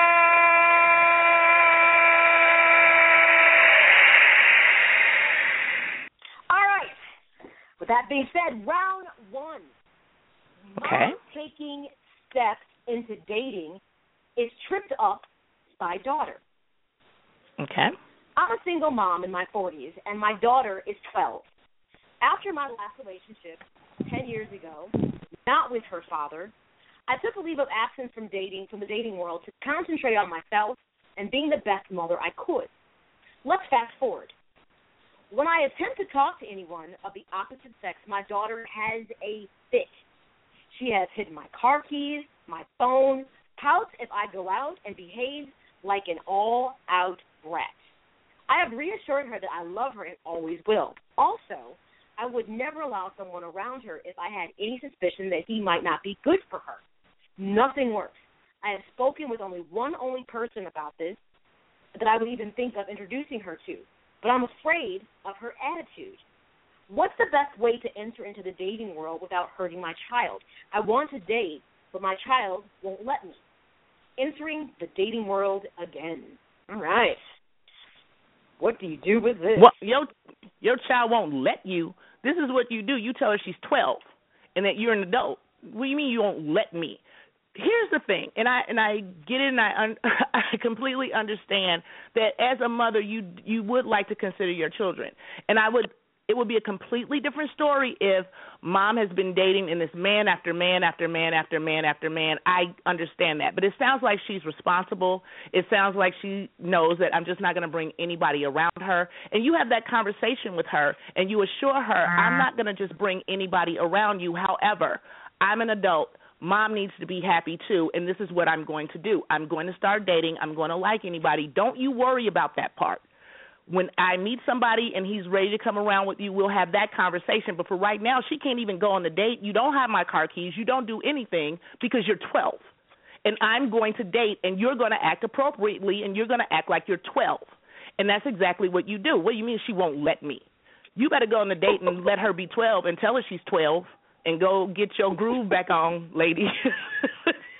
She's 12. Tell her to have a seat. She's not the mom. Ooh. All right. And that's how you handle that.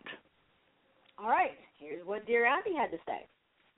Your daughter likes things just the way they are and views any disruption as a threat to her lifestyle. The best way to enter into the dating world would be to do it without consulting her. If and when you meet someone and things become serious, introduce them then in a casual way. If she acts up, remember that you are the parent. Your daughter doesn't have to love someone because you do. She does, however, have to treat that person with the same respect with which you treat her friends, and you should insist upon it. You are the parent, and it's up to you to enforce the rules for as long as she lives with you. Okay. You guys kind of both put your foot down on that. You're the mom. Yes. I think it's interesting when people allow their children to dictate their lives, what they can't do because they're child. And I was like, I don't know. She has other bratty behavior. She has other bratty behavior because you just don't do that. And it would be a different circumstance. She's like, okay, you go out with another guy every month. I get a child acting out that way, but it sounds like she dictates a lot. I don't think this is the only area where she dictates things. So she needs to nip that in the bud right now while she's 12 because it doesn't get any better. 16, 17, oh, my gosh, that's really going to be out of control. So, yeah, you're the mom. Yeah, it sounds like I bet you she's she's probably controlling so many other things that we didn't hear about, even that, for her to be so assertive. Guarantee so it. Very, very interesting. Guarantee it. All right. A little bit more parenting on the table. And we've kind of touched on this topic in other stories, so we'll see what you think about this. Grade school talk about sex needs guidance from parents. Okay. My daughter is in 5th grade at a very small rural school. She's going and making friends easily. My problem is when she comes home from school, she tells my husband and me about the conversations the other 5th grade girls are having. Most of them involve boys. However, recently the conversations are about sex and things these girls say they want boys to do to them, which include rape. Let me say that one more time. What? However, recently the conversations are about sex and things these girls say they want the boys to do to them, which include, my husband and I are appalled. My daughter knows that it's not appropriate to discuss these topics, but if she's forced by these girls to listen, what should she do? Should we discuss this with the other parents involved? Please help. Concerned parents in Oklahoma. What do you mean? What should she do? Is what you should do. And if you're saying should you discuss this, that should have been a discussion the first time she came home talking about boys and rape. There are times when, as parents, we're not ready for our kids to have certain conversations and we're not ready to have them, but there's sometimes when the world makes them ready and then you have to jump in there. Unless you want your daughter to be raped and to think that's cool, because friends, I don't care what you tell them, and we know this because we've all been children, sometimes friends will trump your parents, even though you know something is wrong. And this is serious. 5th grade and sex and all of these and rape, and that rape, I can't even believe we keep saying that. Girls are saying that. That is serious. And so it is time to have a very, very serious conversation with your daughter, and you can't have it once. You cannot have this conversation once. This is something that you have to instill in her. This is something that you're going to have to keep talking about. You don't have to beat her over the head with it, but it's something that you can casually bring up and say, remember, we had this conversation, because whether or not you like it, these girls are going to talk about it. And they're only in 5th grade. And then 6th, 7th, and 8th, they'll probably be acting on it. So you need to have that conversation now, and you need to have it often with your daughter if you don't want her, because you can't stop her from listening to it. She's not going to stop being their friend. And she can't tell them what to talk about and what not to talk about. So you just take care of your daughter, and you make sure your daughter is well informed. Have the conversation and have it often. All right. Here's what dear Abby had to say. While discussing sexual matters may not seem appropriate to you, that's what some children in grammar school do. The problem, however, is that a lot of misinformation can be transmitted among them. Be glad your daughter trusts you enough that she's willing to tell you what is being said. If they were my daughters and I had not yet had the talk with her, I would waste no time initiating it. Her classmates may say some things they do for shock value and have no concept about the violence and physical and emotional damage that a rapist can inflict. Not only should you bring this to the attention of the parents of their classmates, also talk to the school principal, because these girls have been exposed to rape, pornographic movies, etc. The best way to combat screwed up thinking like this is through frank, open discussion and education. So, would you engage the other parents? That's a slippery. You know what? That's a slippery slope. Look, when you start getting into that, and that is such a slippery slope, because then I don't know. I'm really trying to think. Probably 5th grade, probably not, because you do think like maybe a shock value. I don't know if somebody's being raped, but you bring it up, and what if girls? I don't think that they're going home and discussing this with their parents and everybody knows that their kids are talking about rape. I don't know. But would it be like, I didn't say that, and I didn't do that, and I didn't say that, and then you understand what I mean? And you might cause alarm, and then DCFS. I don't know. It snowballs into a whole lot of stuff. I'm a fan of taking care of my own child, and I think you should take care of yours, and you should know what your child is talking about. If somebody said they got raped, that would be one thing. Then I would say something. If a child says that they got raped or they were raped or they were touched or they were molested, yes, absolutely, I would say something. But just because your child has having inappropriate conversations, I'm not going to, no. I'm with you on this, and I'm gonna give this round to you, because I think first you have to clean up your backyard first. You have to educate your offspring. First of all, when they say rape, I mean, talk to her about it. When they say rape, what do they say? And then really let her know what rape really is. She'll be like, holy cow, that's not cool. So then explain that technically you can be raped by somebody you know, too. One, I want to say it's disturbing that a fifth grader is talking about this, but we know kids are far more advanced than they should be. But I'm with you about not engaging other parents at this point, because what I have seen happen in scenarios like this, the minute you approach another parent about something their child is involved in, the first thing they say is, not my child, not mine. They go into denial, and all of a sudden now you've got friction and conversations like, you don't get to play with Maya because blah, blah, blah. So it turns into a whole, you open up a can of worms that you have no control over. I'm with you. I'd only mention it if somebody had said they were raped. Now you can say, exactly. It came to my attention, it was said that so-and-so was raped. I don't know if it's true or not, but I was just concerned, and you leave it at that. But try to tell other people how to parent, that never goes right, ever. Never, ever so I would goes not. right. And my thing is, if they're that sexually advanced in fifth grade, well, where do you think somebody got that from? I don't know. I'm going to say that. Yes. All right. Like you need to take,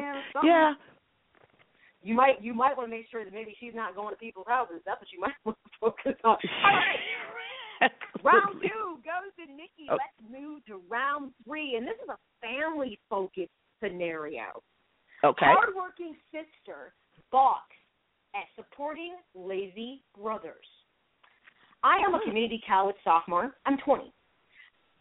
I'm in the International Honor Society. I'm double majoring in biotechnology and biological sciences. My dream is to become a cardiologist. I have worked hard and excelled at my studies as well as in my friendships and sports. However, my brothers have not. My older brother, let's call him Aaron, barely graduated from community college, and my younger brother, Greg, dropped out after his first semester. I know it's not healthy for me to think this way, but I'm afraid I'm going to be the one who has to support them. Aaron plays video games all day, while Greg does nothing. I'm afraid I'll be stuck playing mommy for my adult brothers for the rest of my days. How do I get across to them that they're not children anymore and they need to take their education seriously? Nobody's mommy in Maryland. You don't, because you're nobody's mommy. That's the thing. That's your mom's job. So you don't have to get across to them that their education is important and they need to take things seriously. That's your mom's job. You're doing your job. And I would not put the pressure on, and don't take care of them. And if what you want to say and you think that that's coming down the pipeline, then you set that up right now before you're doctor whoever you are.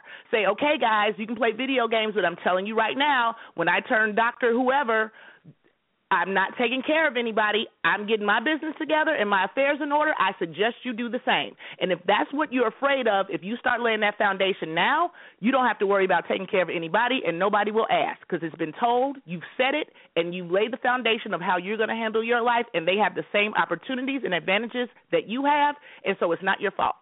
So I wouldn't worry about it. Go get your doctor on, keep taking care of your affairs, and what happens to your brothers are of their own consequence. All right, here's what your Abby had to say. Where are your brothers living now? With your parents? If that's the case, and I suspect it is, that message should come from them. That's your parents. Would allow Aaron to sit around all day playing video games rather than becoming independent means they are enablers. There is a truth to the saying, the Lord helps those who help themselves. Warn the boys, unless they start preparing for their future, they could wind up living in the streets. Because when your parents go, you have no intention of supporting them financially. That responsibility is not and should not be yours. All right, you guys agreed. Okay, you guys are both being cutthroat today, but hey, I'm with you on this. You're the younger of the group. I don't think, first of all, they're men, so what kind of parents do you have that allow these men to sit around and not encouraging them to be men? This is the one time I'm going to be sexist. Be man. Go manly into the world and be able to support and to, first of all, provide for yourself. Not saying you got to be able to do it for somebody else, but you shouldn't become dead weight for somebody else either. So you need to be able to be self-sufficient. And I'm with you guys on this. He's probably at home, and if they're letting this happen, if I was her, I would kind of put a little distance there. I don't know if I need to say anything, but you guys both say, hey, what are you going to do? You going to play video games all day? What, are you a tester? What are you doing? Yeah, all right.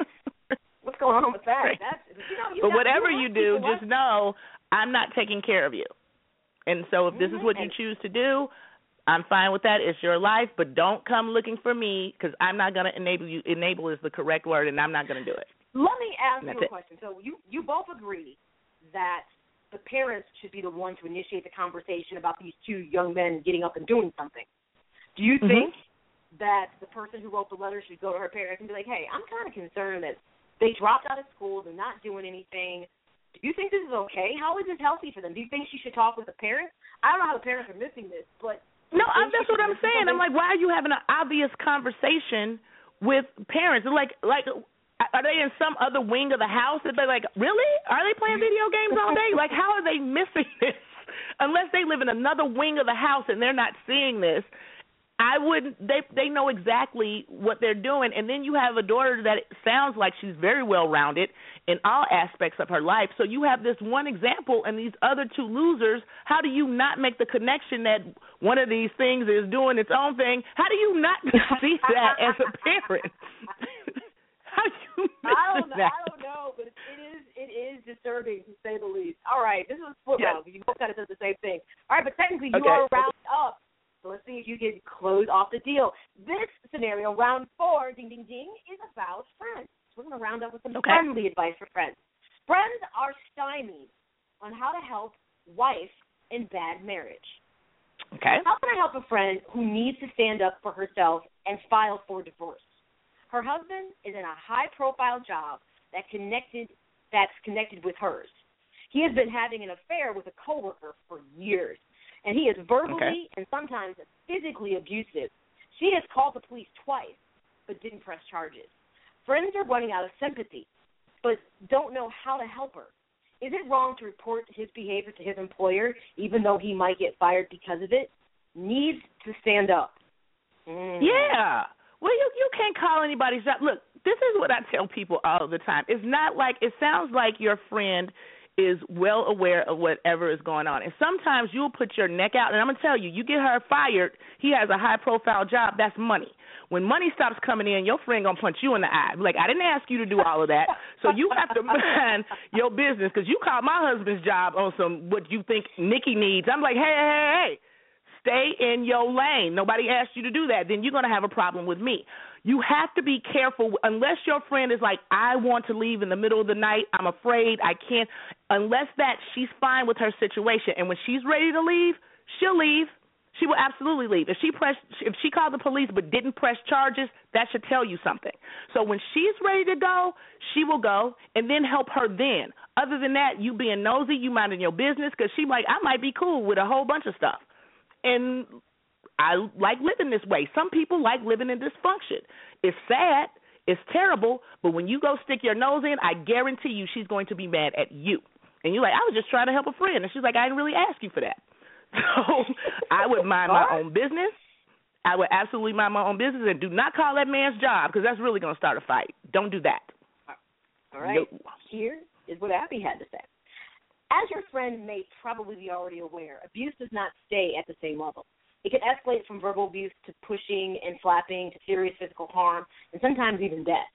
That's why this woman's friends should assure her they stand with her and try to convince her to contact the National Domestic Violence Hotline and arrange a safe and effective escape plan. Trained advocates at the hotline have told me that not every caller will leave after the first or even second episode of violence, but at least she will know what she needs to do. If she comes to you injured, get her to an emergency room for treatment and so that her wounds can be photographed. If she shows up at your work with bruises, it's time to talk to Human Resources to see if you can get her some help. But I would not advise contacting her husband's employer. I'm going to go with you on this. Because one, as my friend, we've already had a conversation that you're being abused, and you know what abuse looks like, and you know he's hurt you. And at every point of time, I'm sure his friends, from what she said, they have offered to be her support. You can come to us if you need to. So she has options. Now, granted, it is nice to talk to someone at the domestic, violence hotline because they're trained professionals. But one, everything I read in this is this woman's not ready to make that move. And even in my job, I've had people who are sitting there with black eyes, and I'm trying to call an advocate for them. They're like, no, I don't want that. And actually, one person's like, don't you think if I want that? I'm like, okay, so what exactly do you want me to do? So make sure you're not crossing boundaries. I'm like, you just be there for her and take her lead and always let her know I got your back. Yes, you don't have to sympathize. Sometimes it's hard to understand why people even want to be bothered with that, but it's not for us to judge why people stay where they stay. It's only as a friend for us to stay in the country, to be there, and wait for you to come and say, and be like, okay, I got you. That's it. Yep. You start calling employers. Now you're going to have a domestic violence problem. You start calling employers over here cutting out checks. You're going to have a problem. You're going to have an issue. It spills into the job and all kinds of other stuff. Yeah, you can't do that. It gets real complicated. And it's complicated. So before you, to me, it's not your place to take that kind of action. No. Not as a friend concerned, but to do that, absolutely not. Not your concern. All right. That round goes to you because I think dear Abby was kind of not knowing what to say on that. So I'm with you on this. I mean, you take 2 rounds out of the 4. Only tied 2. Again, you are a winner this week on our Friends and Family edition of What Would Nikki Say. So, hey. That was good. Those are good. Sometimes dear Abby wants to put information out there and she's not going for the jugular. That's what she needs to do. Okay? Stop giving phone numbers out. Just cut to the chase. But I understand. It's part of her job to give resources. I get that. But, yeah, not in this case. You got to be real about it. All right, so, again, you are clear-cut winner of What Would Nikki Say? Until next time, we'll see if dear Abby can ever manage to pull it off. All right, everybody, we're going to shift final segment of the show, Celebrity Talk and the Side Eye. A couple things in there. After Chris Rock, to me, nailed it during the Oscars, and managed to get Girl Scouts some dollars, upwards to $65,000, the Girl Scouts are saying they have not received their money. We'll talk about that and more. Nikki, Brayden, tell everybody to do that.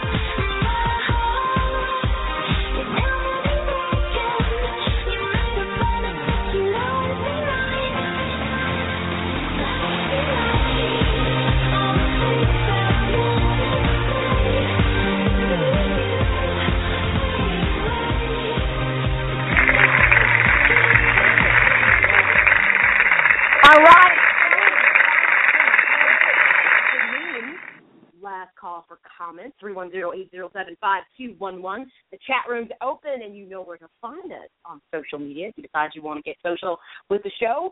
So we're going to wrap everything up with Celebrity Talk and the Side Eye. So a story out there that's definitely beginning to trend up is Chris Rock nailed it at the Oscars and probably did a Girl Scout cookie drive like nobody else had ever seen before. In fact, it was saying as he promoted that his daughters were in a Girl Scout troop and selling cookies and needed help, so on and so forth, that drive at the Oscars, it's being said, raised more than $65,000 in Girl Scout cookies, which, by the way, people love Girl Scout cookies to begin with. So it isn't like that's a hard sell. You just show up, have your little vest on, they see the box, everyone's like, yeah, I'll take 10. That's a Thin Mints, and I'm like, I'll take 5. I'll take 5 of those Thin Mints, please. Like every time. Excellent marketing model that Girl Scouts only sells cookies at certain times in the year. They're not available year-round. That's why people stockpile. They're like, oh, I know I won't be able to get these for a while, so let me, buy my cookies. So Chris Rock, pretty much, promoted this when he was, hosting the Oscars, and from that, and probably just not from celebrities but other people, it raised $65,000. That amount that night. Okay, that's a pretty big fundraiser. So what is being reported from Great LA Council, where the troop where his daughter is from, is Troop 5215, was supposed to get a percentage, but unfortunately the disbursement of the money to the girls hasn't materialized yet. Interesting, huh? Wait a minute. Okay, so the Girl Scouts got their cookie money. They just didn't get a percentage to another chapter. Is that what's happening? Yeah. So it's interesting. Oh, they got their cookie money. I was like, I know those celebrities didn't eat $65,000 worth of cookies and didn't get those kids their money. Okay. The story, well, it's interesting because it's kind of a little goofy. I'm a little in the dark on what they're saying, because the Academy admitted once somebody went to them and said, hey, did you guys not? Because at first it seems like they had not paid up on what they had collected. That's what it first seemed like. Like, Chris Rock, come on, man. You stood in front of a big check that said $65,000. Are you telling me you did not pay the Girl Scouts? Well, it turns out, no. He followed through on his end. So the Academy, who obviously had to sanction this to happen for it to be okay, said that part of what was going on is that the girls hadn't paid their dues. So because of this, they had not received their portion of what they should get. Oh. This sounds... What does their dues have to do with it? I don't know. I don't get it. Well, here's the thing. It looks like the troop that I saw in the picture was predominantly African American. They bills late. They bills late. Oh, come on, y'all. I don't know. So, let's not talk about this. Never mind. I get it now. But initially it was being reported that the monies had not been received. And it sounded like the Academy hadn't paid because, like I said, this wasn't an Academy-sanctioned event. They gave Chris Rock the okay. Well, now it looks like Girl Scouts got their dollars, but the chapter hasn't gotten their dollars, and it all comes down to, well, and here's the guidelines. We don't distribute funds if you didn't pay your dues. Okay, well, how much is out of what they got coming, and just give it to them? Because you made enough that their dues are probably all covered, and then something. Obviously, there's some distress in this particular troop going on. Right. Yeah. It's all a little weird to me, though, because it's got It is a little weird, but as long as Chris Rock paid up and they got their cookie money, then I'm fine with that. I was getting ready to really be upset because I was like, I know these celebrities didn't eat $65,000 worth of cookies and not give these little girls their money. So I guess it's whatever the percentage is from that. I guess the Academy was going to pay them. Yeah, but it's interesting because here's what I don't understand. Why the Academy just wouldn't give the National Girl Scout Council, like, all the money, and then let them distribute the dollars out. I don't understand why their involvement is more than what it is. So I'm kind of confused about this. I'm serious. Me too. It doesn't make a lot of sense to me. Like, give the $65 check to Girl Scouts and let them figure out what comes next. So I don't know. It's weird. But then again, I will say this. Because it's about non-for-profit laws, maybe that's why they can't. This is not taxable dollars. So then maybe this is why it gets more complicated, because it's about it not being taxable dollars. So I kind of get, okay, you got to play by the book, otherwise the IRS would be like, well, where's my cut? Since you're over here giving people, you didn't hear about the rules. So I guess that's why that can get a little hairy, so to speak. Hairy, okay. So we'll see how that pans out. Chris, do me a favor. Just Chris Rock, pay the girls dues. How much can it be? $25? Yeah, pay the dues. Chris, come on, pay their dues. Let's pay their dues and get it done with. So then you don't, because now you'll look ridiculous if these girls not getting their cut. I'm like, really, Chris Rock, your daughter's in this troop, you're helping out, and you didn't pay this for these girls. Now you look bad after your speeches. So you better get up there and pay that money. Chris Rock? Yeah, just pay the dues. I mean, how much can dues be? It can't be that much. Go ahead and just pay the dues. And they actually didn't disclose in the article, but it can't be more than $25 to $50. But now, if you're from a distressed family, that could be a big deal. Right, correct. Chris, just go ahead and just pay the dues. Just don't do a GoFundMe page. That's all. Here we go telling people what to do with their money. He's like, look, I raised $65,000, but I'm not paying their dues. Quit telling me to pay somebody. I'm done. Come on. Do it for the girls. I'm done. Come on. My daughters paid their dues. We straight over here. Now I'm done. I get it, Chris. Help folks need assistance on this. All right, another story that's under scrutiny, and I don't feel the same way that a lot of people are giving this a side eye. So Floyd Mayweather, who was, had a big issue with his ex-wife and domestic violence, then went on, after they separated or divorced, whatever they did, everybody saw his very hot girlfriend through all the fights. That turned into an issue, and they separated. Well, now I guess he's rebound, and he is dating Raymarnie Ball, who is from England. She's a teen. She's 19, and they were recently vacationing in the West Indies and posted pictures on Instagram. And people are really giving him a hard time. They're like, what are you doing with this 19-year-old girl? Come on, dude. She's a child. You're a grown man. She's a very good girl. I mean, I get why she's really cute. She's really cute. She's really cute. Look, she's really cute. She's real pretty, and I get she's that. She's 19. Yeah. Here's what's Floyd, 37, something like that. Here's my thought. We've had this conversation about crossing the boundary with young children. First of all, Raymarnie is not a child to me. She's 19. No, she's 19. She's making a choice. She knows who Floyd Mayweather is. She knows the lifestyle that comes with dating with him. So with that being said, she's made a conscious choice. She's not just dating the average Joe. She knows who she's dating, and she knows the benefits of dating him. So it's kind of hard. If she was like 15, I'd be like, Floyd, what are you doing? But she's of age for this to happen. So even though people might feel like it's exploitation, she knows what she's doing. I have a hard time dealing with it. She knows, her mother knows, her daddy knows, and they make it if Floyd Mayweather worked at the Gap, her parents would have a heart attack. But because he's 37 and he's Floyd Mayweather, they're like, you're 19, go ahead. And people make exceptions to rules. In any other instance, people would still have a problem with this. If a 37-year-old man, I would still have a problem with it. I don't care who you are. I would still, especially him. I'm like, okay, first of all, he might take you to the mall, but he going to knock you out if you come back with too much merchandise. So you better watch out who you dating. If it was my 19-year-old daughter, I would have a problem anyway. I would still. But sometimes when I would have a problem. His $45 million, Lear jet, he's spending money all the way because he can afford it. Yes. I know technically the word teen is on her age, but she's legal. And trust me, based on the pictures, she clearly knows what she's doing. If you want to check her out on Instagram, her Instagram handle is rmarnie, Marni. Very pretty girl, trust me. She's not oblivious to what she's doing. She knows the advantages of hooking up with Floyd Mayweather. So this is one time.